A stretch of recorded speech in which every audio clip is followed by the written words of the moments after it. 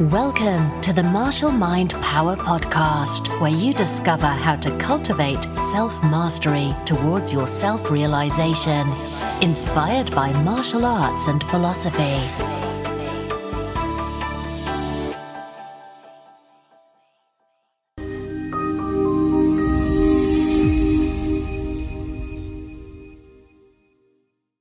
I'm not going to move around too much because I've got bald tyres. And they're making a lot of squeaking noises, you know. So I'm pretty glad that I'm not allowed on the motorway in this wheelchair because I'm sure it'd be illegal. I was born with spina bifida and Hodgetts. So the spina bifida occurs when there's damage to the spinal cord, and you end up getting a hole in the spinal column, so that the spinal cord is exposed, and it lends itself to infection in the spinal cord. And because of the spina bifida, I also had the condition of Hodgetts, which is water on the brain, because it's excess water on the brain. The reason why I had that was because of this damage to the spinal cord. The excess pressure could only travel so far, but then it would go straight back up into my brain.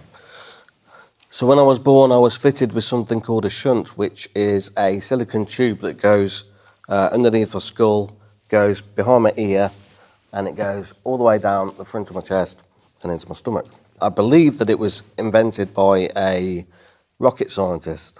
So I'm really, because his daughter was born with Hodgetts, and he developed a way to help that pressure. So I'm really pleased for rocket scientists and scientists in general and things like that. And as you can see, I get around in a wheelchair because I have no feeling in my legs. I'm very pleased that the wheel was invented, okay? Because if I had square wheels, or had no wheels at all, I'd be crawling everywhere, which is something that I did when I was young. When I was born, the surgeon said that I wouldn't live to see my first birthday. Well, I'm 18 now. I'm not 18. I'm not 18. I'll be 42 in January. I've done all right. I've done okay. When I was 2, I had a wheelchair given to me by my orthopaedic hospital. And it was like, if anybody's ever seen the film E.T., it was like that, because it was sort of a basket wicker back to the frame. I did feel like I could put something in front of it to carry things. Very new invention back then. And because of the spina bifida, what happens is the spinal column starts to grow out like this. So when I was about 2.5, my internal organs started to get pushed together, and I ended up leaning forward. And because of this curvature on my back, I couldn't lean properly. So I was pushing myself, leaning forward.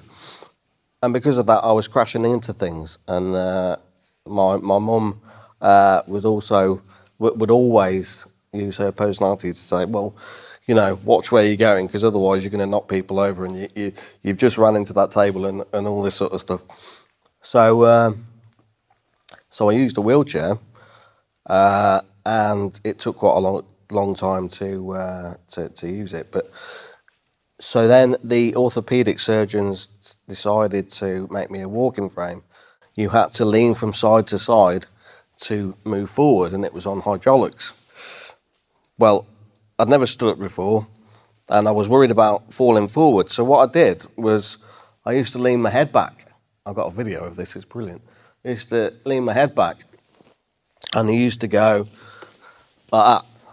I felt like a penguin, And we used to call them the clickers, because it used to go click, click, click, click.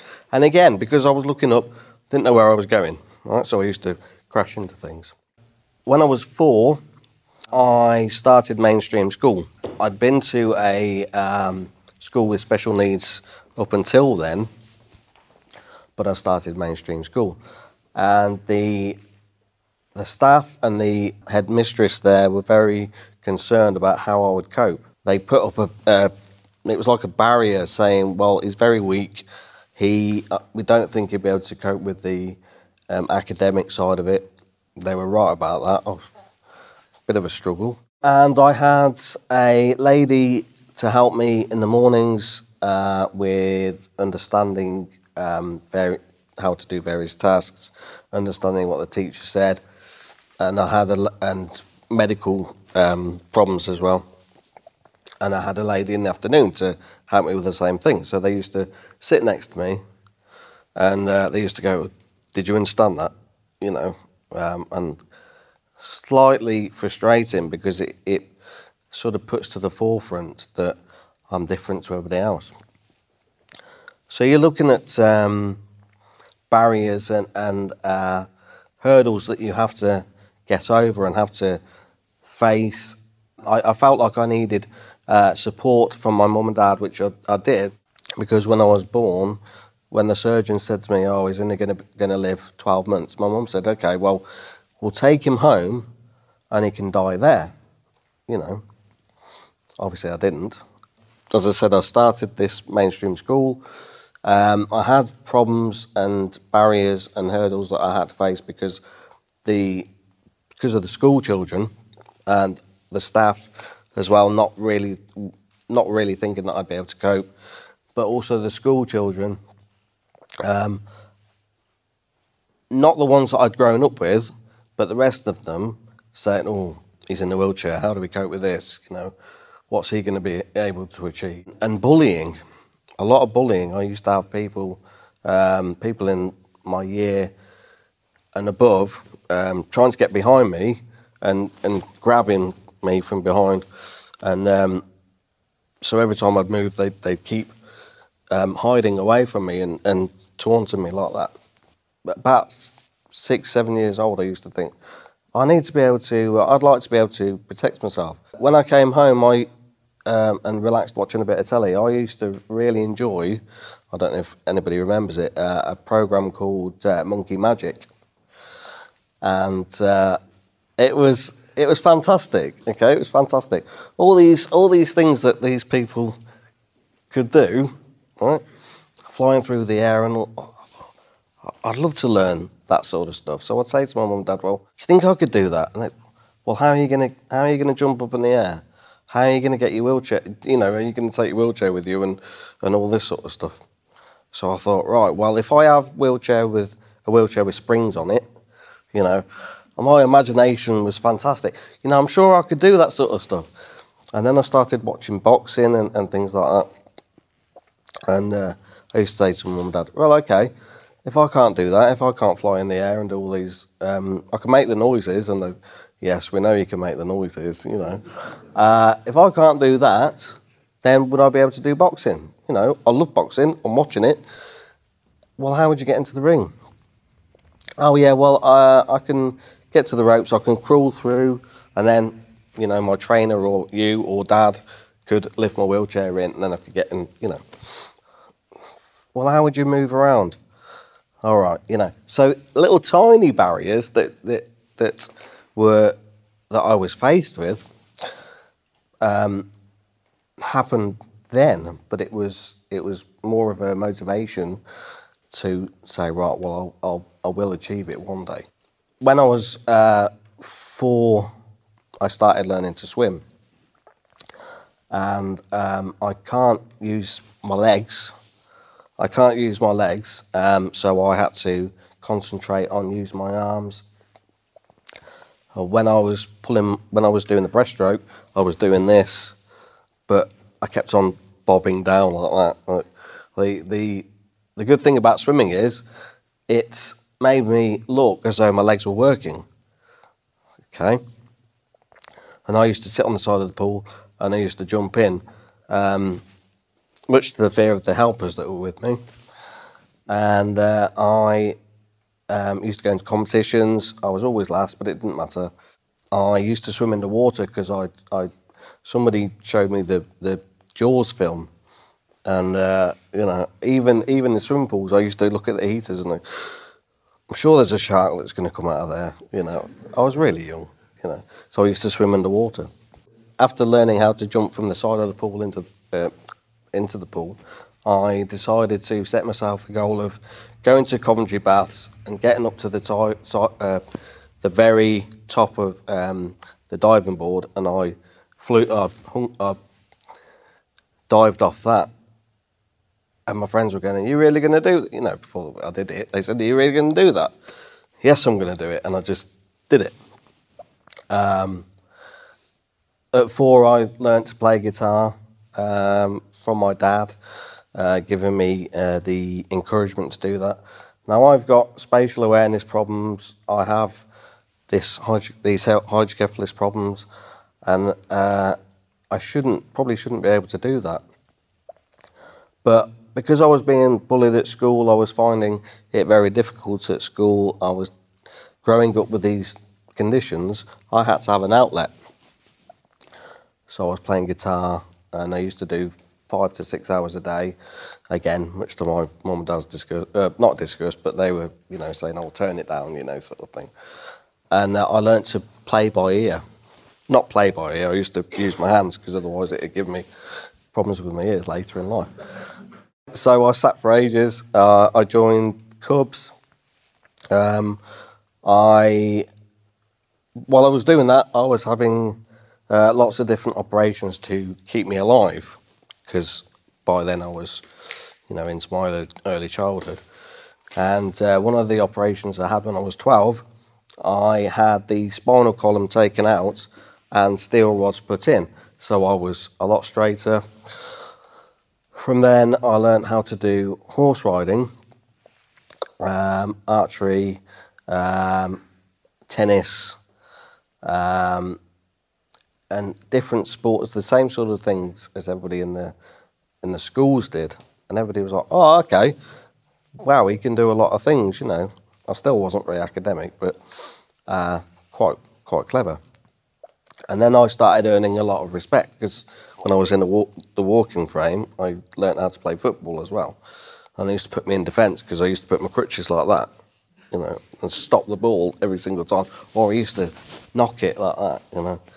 When I was 20, I had to have a double hip operation, tendons cut, and from that I ended up getting septicemia, osteomyelitis, and MRSA, because my right hip was healing up dislocated.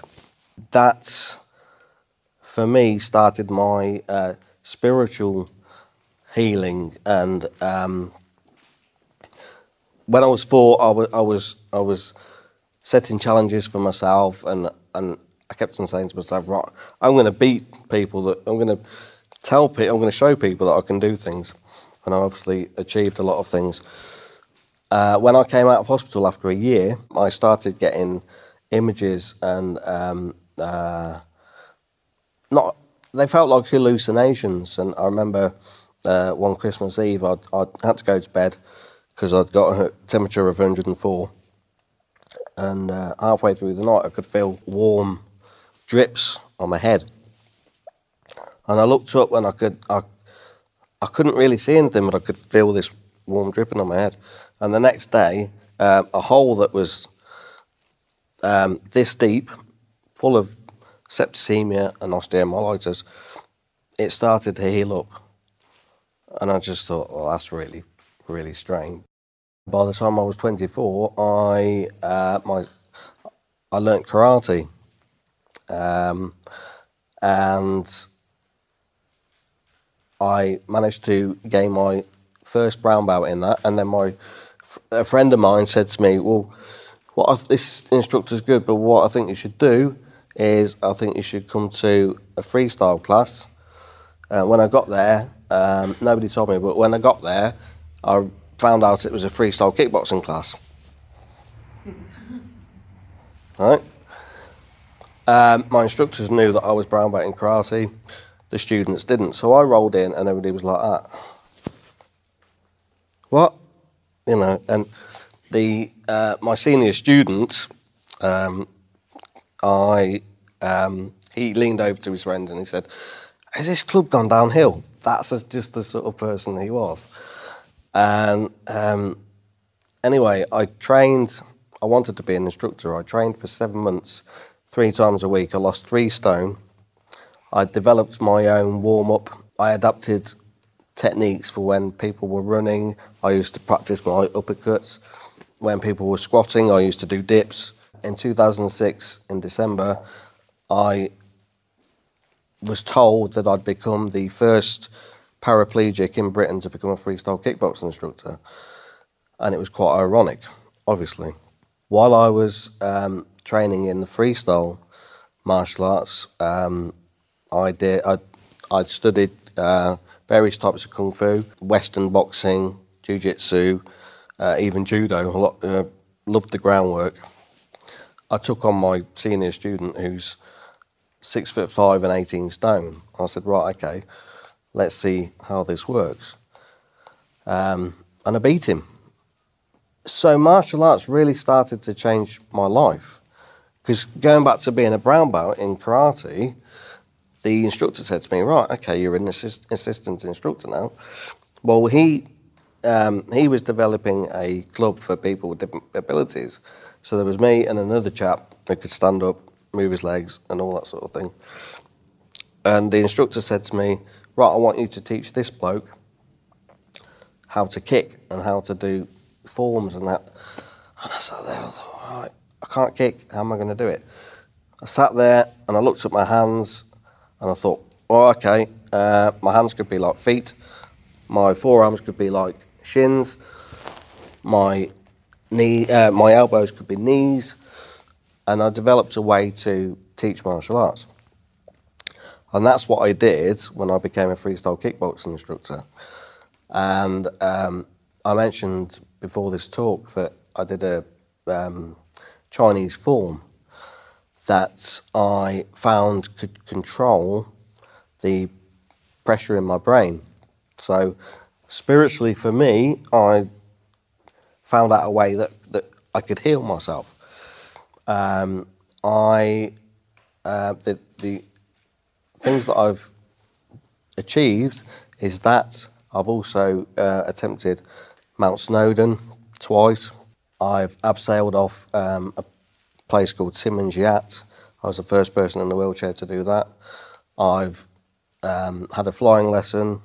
I've had to break a lot of barriers with help from my family, but I've re-enabled myself, and I've broke down these barriers, and I'm now a founder of my martial arts company, and I'm teaching people to do the same thing, people with autism and lots of different abilities, and I'm teaching them as well as techniques what I've learned and how they can enable themselves and how they can break barriers from people around them and people that don't understand, people that judge.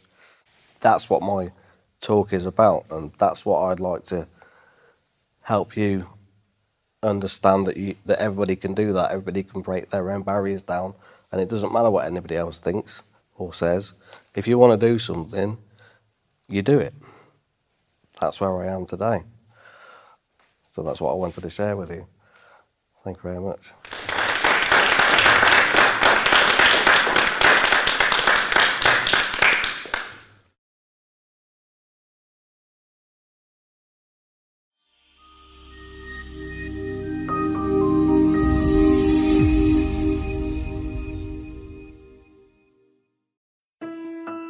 If you took some value out of this podcast, then please like and subscribe to our channel.